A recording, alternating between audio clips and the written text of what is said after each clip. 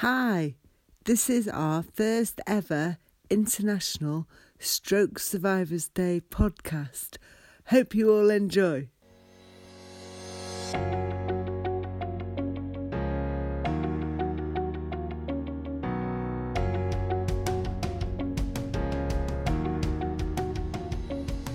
Welcome to our very first Stroke Survivors Day podcast, an international annual event to celebrate stroke survivors, for stroke survivors and by stroke survivors.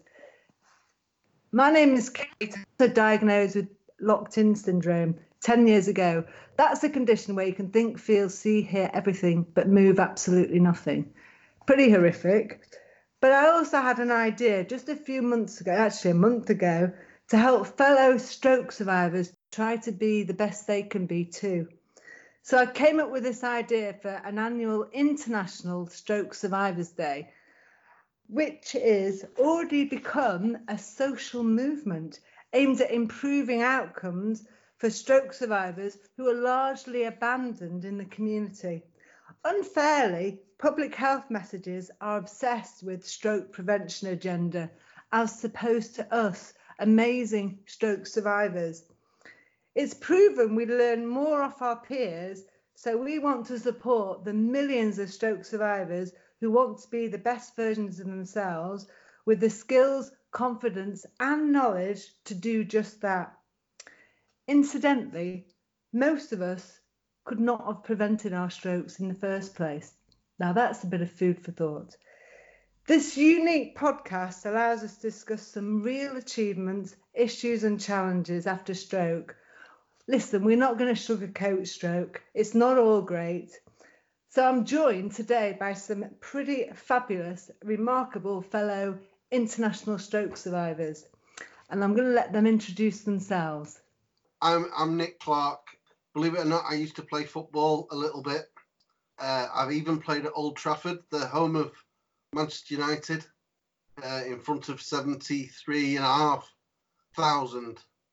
You're meant to go, wow. It's not people, just seats. I had a hemorrhagic stroke in September 2012. And yeah, God, it was scary. And felt that I didn't get the support, nor my family get the support or information, motivation, even we've talked about that.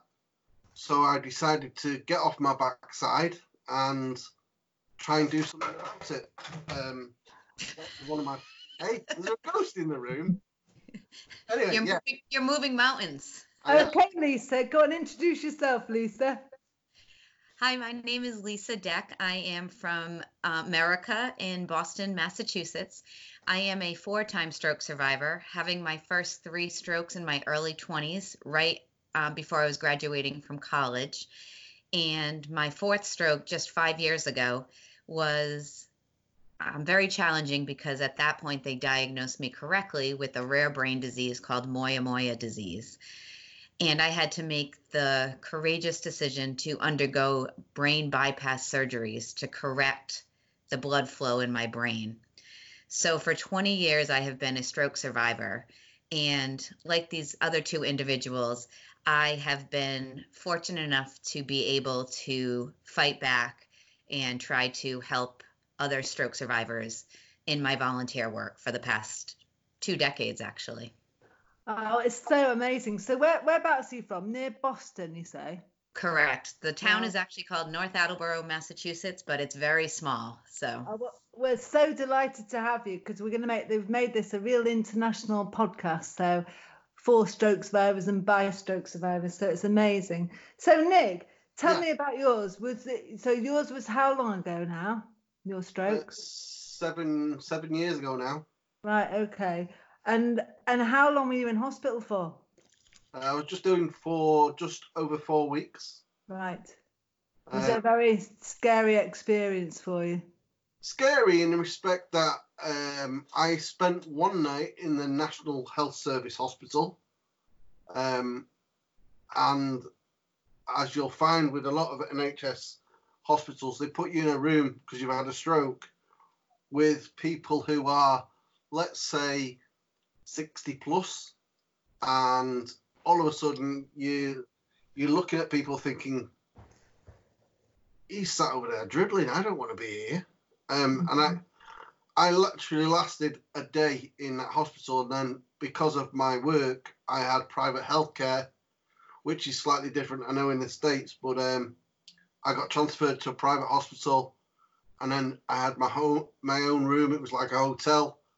I loved it, as in how I was looked after, but there's nobody there to motivate you, or nobody there to measure yourself against. Oh, he came in at the same time as me. He's walking. I should be walking now. Right, okay. So it's a very tough experience. And how about you, Lisa? So your first 3 strokes, you were very young, weren't you? I was. Yes, I had my first stroke about a week before college graduation. So right before I was 21, and I had all the typical signs and symptoms. The first hospital sent me home. It was finally at the second hospital they diagnosed me and told me I had a stroke, which again, I did not know that stroke could happen to young people. And I was 21 years old. Do you know, sorry, just to interrupt there, do you know the youngest person I've seen, personally visited, had a stroke with my kind of stroke, with locked-in syndrome, was 4. But anybody with the brain, an animal or otherwise, can have a stroke, even unborn. So, you know, it's amazing. That message needs to get out there. Anyone can have it at any age. Sorry, absolutely. Absolutely. And I think that's something I've learned. I've met young children. I've met children who have had strokes in utero. So before they were born, and they were born with stroke deficits. And it's really challenging. And I look back, and I was in the hospital for about a week the first time. I couldn't use my hand. After a while, I gained that back. I had a second stroke. I was in the hospital for weeks. They started treatment that was very debilitating. And fortunately, I think I had the inner motivation to keep going. There wasn't necessarily the path for a young stroke survivor to follow. And it's interesting because I think that's something I've done since then, is try to be there for other patients. As Rick just mentioned, they told me I could join a stroke survivors group. And the first one I went to, the youngest person was probably 60, and I was 22. And that was very challenging. And at that point, I made it my mission to find other young patients because I felt so alone. And I was very fortunate to have family and friends supporting me, but I didn't have the peers, and I didn't know what was expected. I didn't know if I would survive. And the decisions I was making at that time were for the moment, and the hope that, you know, someday I hope I'm not disabled. Eventually I was disabled because I couldn't work because of my side effects and different problems I had. But my third stroke after that, I did recover pretty fully, and was able to kind of get back to a somewhat normal life until my fourth stroke just a few years ago. Gosh, because it's interesting because you picked up on so many points there with the, you know, the peer mentoring. It's so important. It really is. Right in the acute phase to the community phase, we learn off each other, and we need each other to be the best we can. I mean, my stroke story was the Saturday, the 6th of February, 10 years ago. I was running around Chatsworth House, which is a stately home in Derbyshire, with my running friends. 24 hours later, I was going to hospital with the most excruciating headache I'd had for a couple of weeks. And I was told to go home with my stress-induced migraine. I've never, ever had a migraine in my life. So I duly went home with my Cocodamil. And 5 hours later, I had a massive stroke at home, fortunately not running around the hills on my own, and was rushed back to hospital. The same guy went white and grey as he saw me, and then was put on a life support and in a coma. And that was all within 24 hours. You know, the misdiagnosis of stroke, especially young stroke, because I didn't fit the stroke profile. I wasn't given my BP was in normal range. My BP, because I ran such a ridiculous number of miles a week, was so low, but because it was in their normal range, it didn't get flagged up. They didn't CT scan me. So when I went back to hospital, it was too late to be thrombolyzed. So, you know, it's, and I know from my experience, this misdiagnosis of young stroke is very prevalent, really. we seem to have got the messages in the community, but it's not seemed to have fed its way back to the front line, at the emergency front line, which I find really disappointing, really. So can I just ask you very briefly, how's the I'm going to be negative here, but the rest of the podcast I'm hoping to be positive mainly. But what do you find difficulty doing, you guys? Nick, can I ask you what do you struggle with now? If there's several people in a room, for instance, and they're all having different conversations, I will struggle trying to decipher which conversation I want to join in. It's as though my brain is trying so hard to pick up on what people are saying, I kind of miss what other people say. I have that problem. I share your pain. And it's a normal. I'm saying per se normal. It's the normal frustrations we all have. I mean, it's the biggest frustration for me is that I'm just going to really open up to what the medics say. Oh, I'll never play football again. How do you know? Yeah. Because the only person that really, like Kate, you touched on before, oh, he'll never walk again. I'm sorry, but unless there's something medically, as in a brain, is not taking the right pathway to make that person walk again, how do you know that they won't walk again? Yeah. And that's so important, not to lower people's expectations. Exactly. Because I read a quote the other day, and it was so true. It was actually by The Rock, which is obviously an American guy. And I thought this was so pertinent. And he just said, if someone tells you you can't, they're showing you their limits, not yours. Yeah. Isn't that true? It's so true. Absolutely. I mean, what would you struggle with now? What are your limitations, Lisa? So the hardest thing for me, I have a couple, but I think I have not pursued my professional career because I had my strokes in my 20s, and the side effects and everything was so debilitating, I was not able to. So that is quite a challenge because I never really started my career. And I've been fortunate. I've been able to find fulfillment in other areas by volunteering, but that is a huge frustration. The other important fact, I think there's two others that I think about. And today, at this moment, I am in a better place, but I think that the emotional ramifications of both times where I suffered my strokes in my early 20s and just 5 years ago, the emotional struggle is real and valid, yet not seen by everybody. To the point, I think there's even some of the PTSD that happens when anything goes on, you kind of have that panic, you have that anxiety. And as much as I want to control that and I want to not feel it, it's there and it's real. And I don't know that we always handle the personal side and the emotional side of stroke. I absolutely have to agree. The emotional and psychological sides of stroke are phenomenal. My PTSD was undiagnosed, and I had massive anxieties every time I had a headache.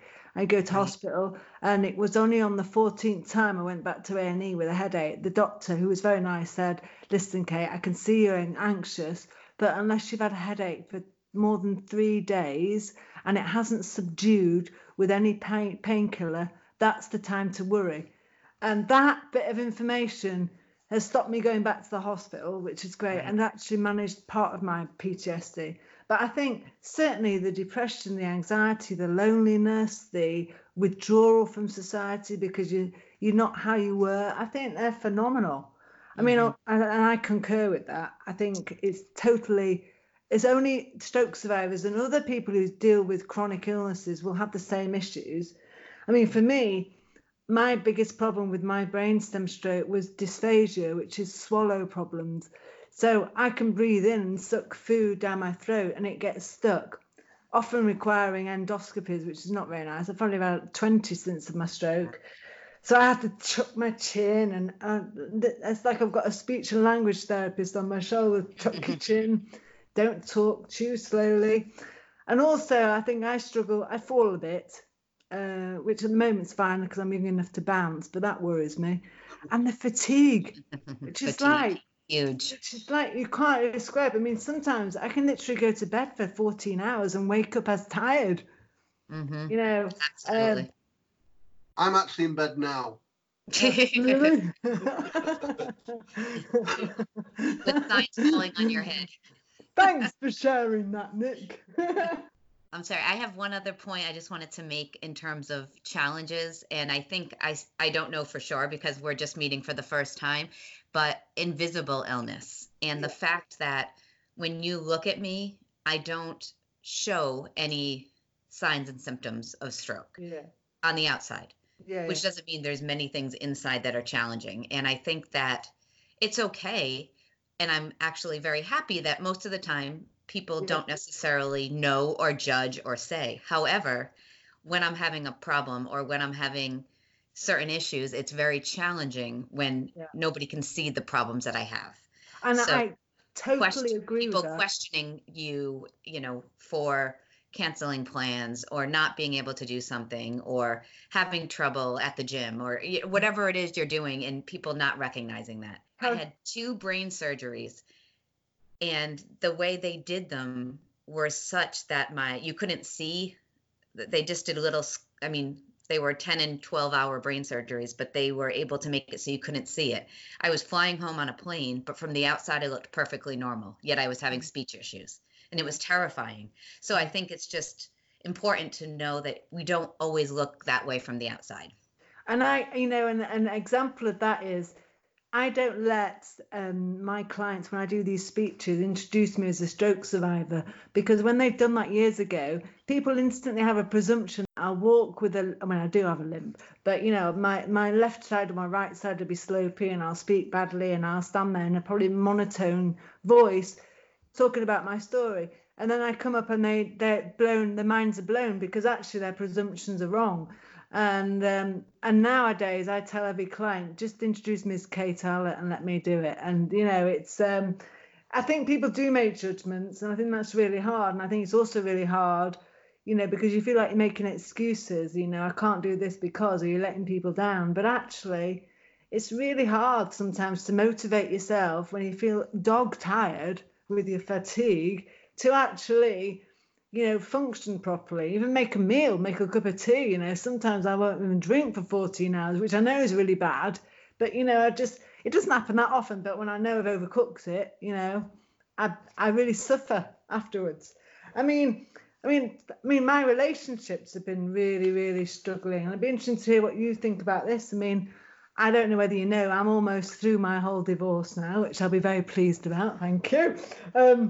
But, my relationships have been totally affected from being the matriarch of our family and the organizer, the doer, the everything, the emotional person. My kids at 4, 8 and 10 were completely traumatized. And the kids I left when I went to hospital on that 7th of February and the ones I inherited when I came back, as I was different, it was just heartbreaking. And then, they're 21, 19 and 16 now, and they've been affected forever. But, unless they want the help, I can't help them. And it breaks my heart. So all my relationships, to my marriage, to my relationship to my wider family, to the fact I found out who my friends really were. I mean, Alison, my partner in crime, has been and is incredible. But then realizing the people you thought were friends were actually only social climbers. And when you weren't socially climbing anymore, you weren't really relevant anymore. So that really hurt because I thought those people were my friends. So those are my experiences of the relationships post-stroke. I mean, what have you got experiences of, how your strokes affected your relationships?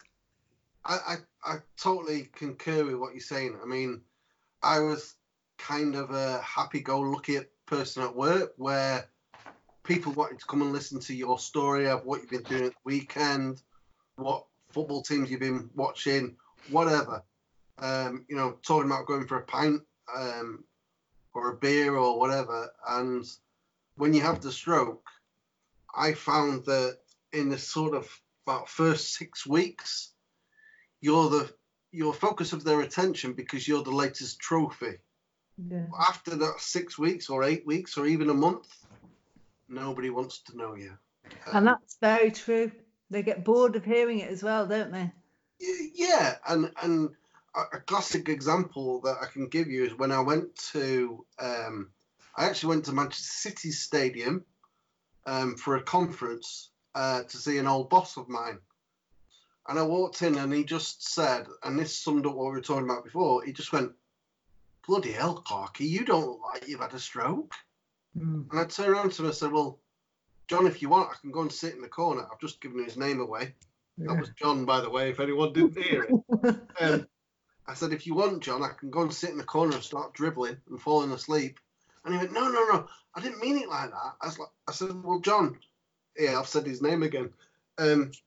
I've worked hard at my recovery. I worked bloody hard at my recovery. And it's like you said before, Kate, we should be shouting from the rooftops because we notice much in this country that they, as you say before, it's very much about the prevention. How let's stop having a stroke from happening. Yeah. But what about us? We've survived the stroke. Exactly. How can society help us be the best we can be, so we're not a drain on resources in the health sector and everything else, and we get back to work and we don't have depression and anxiety, we could really help ourselves and our health systems if we really thought about how to manage people with chronic illnesses like stroke, and cancer and everything else. And I think there's a lot we can learn there from peer support. Definitely, peer support is the way forward, because if you can learn from someone else who's been through it, then you will learn to not necessarily fall in those puddles, if you know what I mean. Yeah. I mean, Lisa, tell us about you. I mean, are you happy to share how your relationships have been affected by your strokes? So I will say, I think I have a little bit of a different experience, but yet similar. So personally, I have been very, very fortunate in that family around me. And when I was young, in my 20s, it was my mom and my dad and my brother and my college friends and family, they were very supportive. Now, did it change relationships? Absolutely. But I think where I was missing in what you two are speaking to is absolutely correct, is the peer support. I didn't have it. I could talk to people about what had happened to me, and my friends and family, who, bless them, were so amazing, but they tried to understand, but they didn't understand. And that was the hardest thing for me, is that there was nobody to talk to who could handle, who got it. They didn't get it. And and it's hard to say that because, again, I had these people around me who would do anything for me. Interestingly enough, so that was in the late 90s. So 5 years ago, when I had my fourth stroke, I had fortunately found some other, through my volunteer work, I had found some other stroke survivors over the years. So when I had this stroke, at least I had other people who understood at the time. And still not the same. And this is an identity crisis. I was diagnosed incorrectly with the disease in my early 90s, or when I was in my early 20s, in the late 90s. And when I was diagnosed 5 years ago with this disease called Moyamoya disease, there was a support group that I found. And it was the first time that I had an identity, that I felt like, wow, somebody gets it. And other people had gone through the surgeries before me, and I even talked to one on the phone. And it's so important. It's so important. It made it so that I could see that somebody survived. And I was able to see that. I gave you hope. It gave me hope. And I think that's what all of us are talking to, is the fact that we change, yet we don't know what's there. And I think that was the hardest thing when it came to relationships. And again, I am fortunate that I do have a lot of people around me, but I changed, and that was hard to figure out. Like, what does your new life look like, and how does it relate to the people in your life? and that's challenging. Yeah. No, I think that's really interesting. But I think a simple message from this is we all had to figure it out. You had to go and figure out there's actually groups on Facebook, Twitter, Instagram. You know, one of the things the doctors, for example, in the UK could be better at is actually being more aware of those social connections that are going to help you cope with the new you after stroke. No one's ever going to be like they were. That word recovery is many ways is misleading because it's about improvement to me and being the best of you, and they could help you, in my view, doctors particularly, or pharmacists, however you want to do it, because the doctors over here are totally overworked and there's not many of them, is actually pointing and signposting where people can go to get the support they need from the peers. And that should be something that is a bit more in your face, as opposed to having to dig around and figure it out. That's what you need to do, which is many of us do. We find our way onto social media into in these groups, but it'd actually be a lot easier and a lot quicker if somehow you were signposted, actually, go look at this group, go and look at that group, go and see them. Because not everybody wants to go on a Tuesday night to the local church hall and speak to the stroke support group. For me, I wanted social media because I could take it or leave it and do it as and when I wanted. You know, if I didn't sleep at night, I could go on at 5 a.m. and do it. You know. Well, look at this right now, what we're doing. I mean, this is amazing for me to be talking to the two of you and to be able to share what happened to each of us, because I think it's all different, yet it's all the same. Absolutely. And I think when you talk about recovery, when you just said that, it made me think of rediscovery. Yeah. Like we have to rediscover who we are. Yeah, exactly. Post-stroke. Yeah, we totally do. And I think attitudes are changing, because when I first came out of hospital, and well, for 2 years I struggled with PTSD, which was undiagnosed. I was just left hospital with nothing. It was like, go off you go now. Make sure you have pureed food and, you know, come back in a year or whatever. I was literally had nothing. And so for 2 years on, I struggled, and eventually I went to the hospital doctors, and I rang them up and said, I need an appointment today. And they said, have you got a heart condition? I said, no, but I want to drive very fast my car without my children into that nearest wall. And they said, well, are you sure you've not got a heart condition? Because that's not an emergency. And it's like, and this was 7 years ago now. Society talks a lot about mental health, but I still think the stigma's still there. And I think, you know, I was no less of an emergency because I didn't have a heart complaint, just because, you know, I had got this serious. I just wanted the whole thing to end. And I think, you know, doctors and the community can be much more proactive in trying to intervene. And, you know, I just think it's very hard when you're dealing with your physical changes, you're dealing with the relationship changes, you're dealing with your family changes, you've lost your career, which I did, my business, you've lost your whole sense of worth, you don't have any purpose in life anymore. What are you on this world to do? I think, you know, your parenting abilities, from being the matriarch to being the person sat in the corner going, don't do that, you might fall, mum, and having your life taken away from you because they're wrapping you up in cotton wool. The loss after stroke is not just physical, it's emotional, psychological, relational, it's all those things. And having to deal with that on your own when you're doubly incontinent and you can only maybe walk 2 yards around the kitchen on your own, and you can only come downstairs once a day and go up once a day with company, you know, it's bloody hard. It really is. Wow, you just brought me right back to those moments. It's true. You said it exactly. Yeah. So, have you got anything to add, Nick? I know that we are told, especially in the UK, that, you know, you've got to realise that every stroke's different, and I get that, but so too is everyone's recovery journey. Yeah.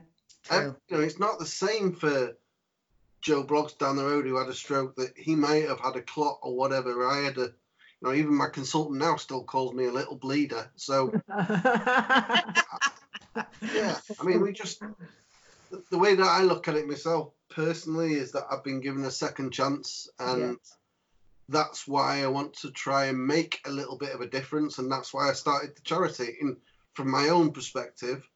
And I don't want us to get too big so that we forget people, as in, oh, thanks very much, we've just used you to get to the next stage.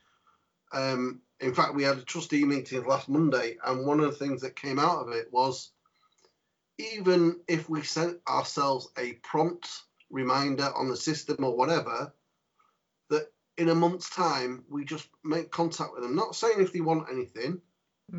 Hi, John. That's John again, not my boss, the old boss. Hi, John. How are you? How are things? Yeah. And it's just that little bit of extra care. Yeah. Or even if you appear to care, you might not care. But even if you just say, hi, John, how are you? What you're describing there is what the health leaders will talk about all the time. And why it's so complicated, I don't understand. It's just compassionate care. I think we're all very compassionate individuals, and I look for compassionate people, and I'm magnetized towards people who've been traumatized or gone through real difficulties. They get it, and I'm drawn to them. And it's actually not complicated. Compassionate care is just treating someone like you'd want to be treated. It's that simple. And yet they make such a big deal out of the theory of compassionate care. And actually compassionate care has been proven in the Froome project in Somerset that actually it can save costs on the bottom line. So there's actually real benefits, just not in outcomes, which don't affect anybody else, but the individual, well, they do in terms of the NHS dependency, but in terms of the bottom line, why aren't we just doing more of that, and and not just talking about it? We talk about a lot of things, and we need to do it. Is my view. Well, I mean, it's like, sorry, go on, Lisa. Oh, I was just going to say, it's interesting because that's what I teach my children. Treat others how you want to be treated. Yeah. And I think it relays to, I lose words, sorry, sometimes I apologize. It relates to what we're saying. We just reaching out to each other. How are you? How are things? What can I do? It's just really take much. important. It's like for me, when I was in bed and I was totally paralyzed below the eyelids for a long, long time, having that one nurse look into my eyes, the window to my soul, to see that I might have been in pain or in discomfort or bored or just needed some company. But unless you look into someone's eyes, you can't tell. And it's just that. It's not being so busy that we lose the basics. It really is not much to ask. Well, I mean, I can't speak for Lisa because obviously I don't know what happens in the States with regards to groups, but I'm sure, Kate, you can see, I've forgotten the word, but I'm sure that Kate can. It's all right, you've had a stroke, you're allowed. Familiarise herself. I got there in the end. Familiarise herself with whenever you've asked a fellow stroke survivor, what do you think that's missing? 9 times out of 10, respect is always listed. Yeah. And to be honest, and again, it's not all the Nick Clark show and all about stroke information, but the hashtag that we use, as in we care because we've been there, it's so powerful. It really is so powerful. Yeah, I agree. Right, listen, I'm going to move things on, guys, because I want to talk to you about and listen to what you reckon are your best accomplishments since your stroke. Come on, then. Go on, Lisa. Hit us with your accomplishments since your stroke. So I will tell you, when I was in my early 20s and I had my 3 strokes, I was finally declared in remission, and I wanted to have a celebration of life. And at the time I was 24, and I threw a party, and I raised at the time about $20,000 in US money, which at the time was amazing. And I donated that to a stroke group. And then I walked a half marathon, which was a huge accomplishment, actually at Disney World. And that was a huge accomplishment because I couldn't walk at times. So this was a big, big accomplishment. Since then, my second big accomplishment, because of my diagnosis in my early 20s, I went into menopause, and I was not biologically able to have children. And I didn't know that if I would ever fall in love. Eventually, I found an amazing guy who loves me and I love him. And we started a family. And now we have a family of 4 through adoption. So Wow. I like to tell people when all hope is gone, you can still find a way to make your dreams come true. And I I didn't think I would have a family, and now I do, and it's amazing. Oh, I'm so pleased for you. It's Thank brilliant, you. brilliant. And those, I mean, those are the life accomplishments. I think the other thing that I have been blessed to do is I have been given opportunities to share my story. I even went to Tokyo, Japan last year to speak. And I started a nonprofit organization to help local families and to fund research for heart disease and stroke. So I've just really, as Nick said earlier, I've been given a second chance, and I don't take that lightly. And I want to help others.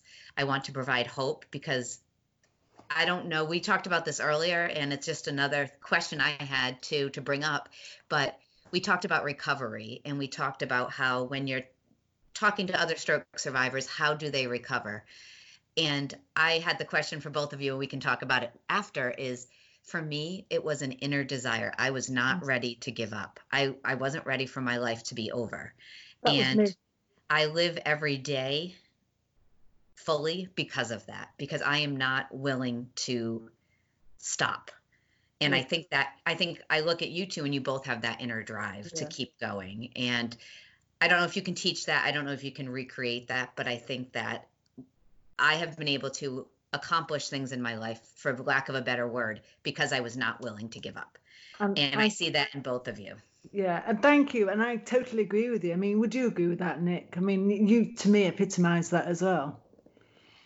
Absolutely. I mean, it's, someone once said this to me about us when we're in hospital, for instance, we count every day. Mm-hmm. Yeah. That's not the way forward. The way forward is to make every day count. Yes. Yeah. I like that. You've got that. I mean, especially in our situation, we've been given a second chance. So make the most of what you've been, because in my case, 7 years ago, and Kate's case 10 years ago, it could have been oh so different, and that door of that coffin could have been closed, and that's it. Yeah. So, Yeah.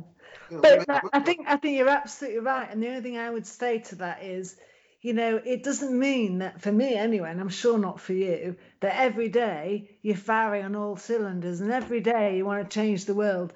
Because frankly, some days I actually want to have a duvet day and just walk my dogs and do nothing about stroke, or not do anything even. And some days I might feel sorry for myself and I might tuck myself away. But I also know that I don't want too many of those days where I'm feeling sorry for myself, because that does me no good.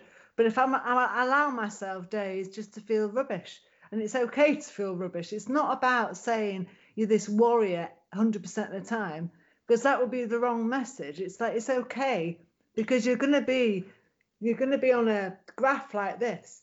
Mm-hmm. Some days you're going to be feeling great, on top of the world, you're going to change the world, and other days you're shrinking violet, want to be hidden away and avoid the world. And that's my life anyway. Very good point. Thank you for pointing that out, because that is absolutely true. Again, I don't want to speak for you two, but we all have good days, we all have bad days. I think the best way to look at it is to make sure that we have more good days than bad days. That's it. Absolutely. Absolutely. I mean, in terms of my accomplishments over the years, I mean, if someone had said to me lying in ICU, don't worry, Kate, you'll be fine. You'll be running by your first anniversary, 3 months after leaving hospital. You'll have founded a charity within 3 months of leaving hospital, be registered and global. You'll have written an internationally published book. And I mean, like, there's positive thinking and there's positive thinking. But if I'm being really honest, my biggest accomplishments, and you can probably appreciate this given my physical situation, was actually coming out of hospital and giving my kids a hug and telling them, because I couldn't speak for months, I loved them. That's really special to me. I think my charity, Fighting Strokes, my biggest accomplishment, which was advocacy and helping other people around the world with the condition, The biggest one by far, and I shouldn't have favourites, but she was Christine Waddell. The girl had long-term severe locked-in syndrome, and after discovering me in the media, 2 years after that, from getting her organised with therapy, the girl who hadn't eaten for 19 years ate a big piece of chocolate cake and moved and caught a ball on a plinth and stood up, having been in a wheelchair with a headrest for 19 years. Wow. You know, that for me is my biggest accomplishment. And I'm very proud of being able to do that. And we talk about making a difference. I mean, there's lots of other people that would probably may say, you know, you've helped us, you've done this. But for me, all of those are my biggest accomplishments because it just makes my life, it's been worth living. And I have been worth it when I thought I wasn't. And I have had a purpose and I have made a difference. And that makes me feel really good inside. Totally. Agree. So. And speaking of the lovely Christine, how is your muff? This is an inside joke. I'm seeing that. Thanks for that. Yeah, that ginger muff, I will just say, the ginger muff has become legendary. And so much so that it even got a nod at a funeral, so which was very, very, caused a lot of laughs. And she would have laughed and laughed and laughed. But yeah, that infamous ginger muff. So there's a few things I wanted to talk to you about, because before this podcast, I did some research and I asked a few questions of people on social media. And I said to them, what were your biggest challenges post-stroke? And the selection of responses that people with stroke had said were fatigue was a big one, managing finances, sleeping, walking, driving, their independence, relentless headaches, speech problems, reframing my expectations, sex was a big thing, coping with divorce, because apparently... Hang on, Kate, we've only just met. And I think relationship breakdown is quite common after stroke. So I thought that was quite interesting, and we're going to share these information on the actual day itself. And I asked the question, what is stroke to you?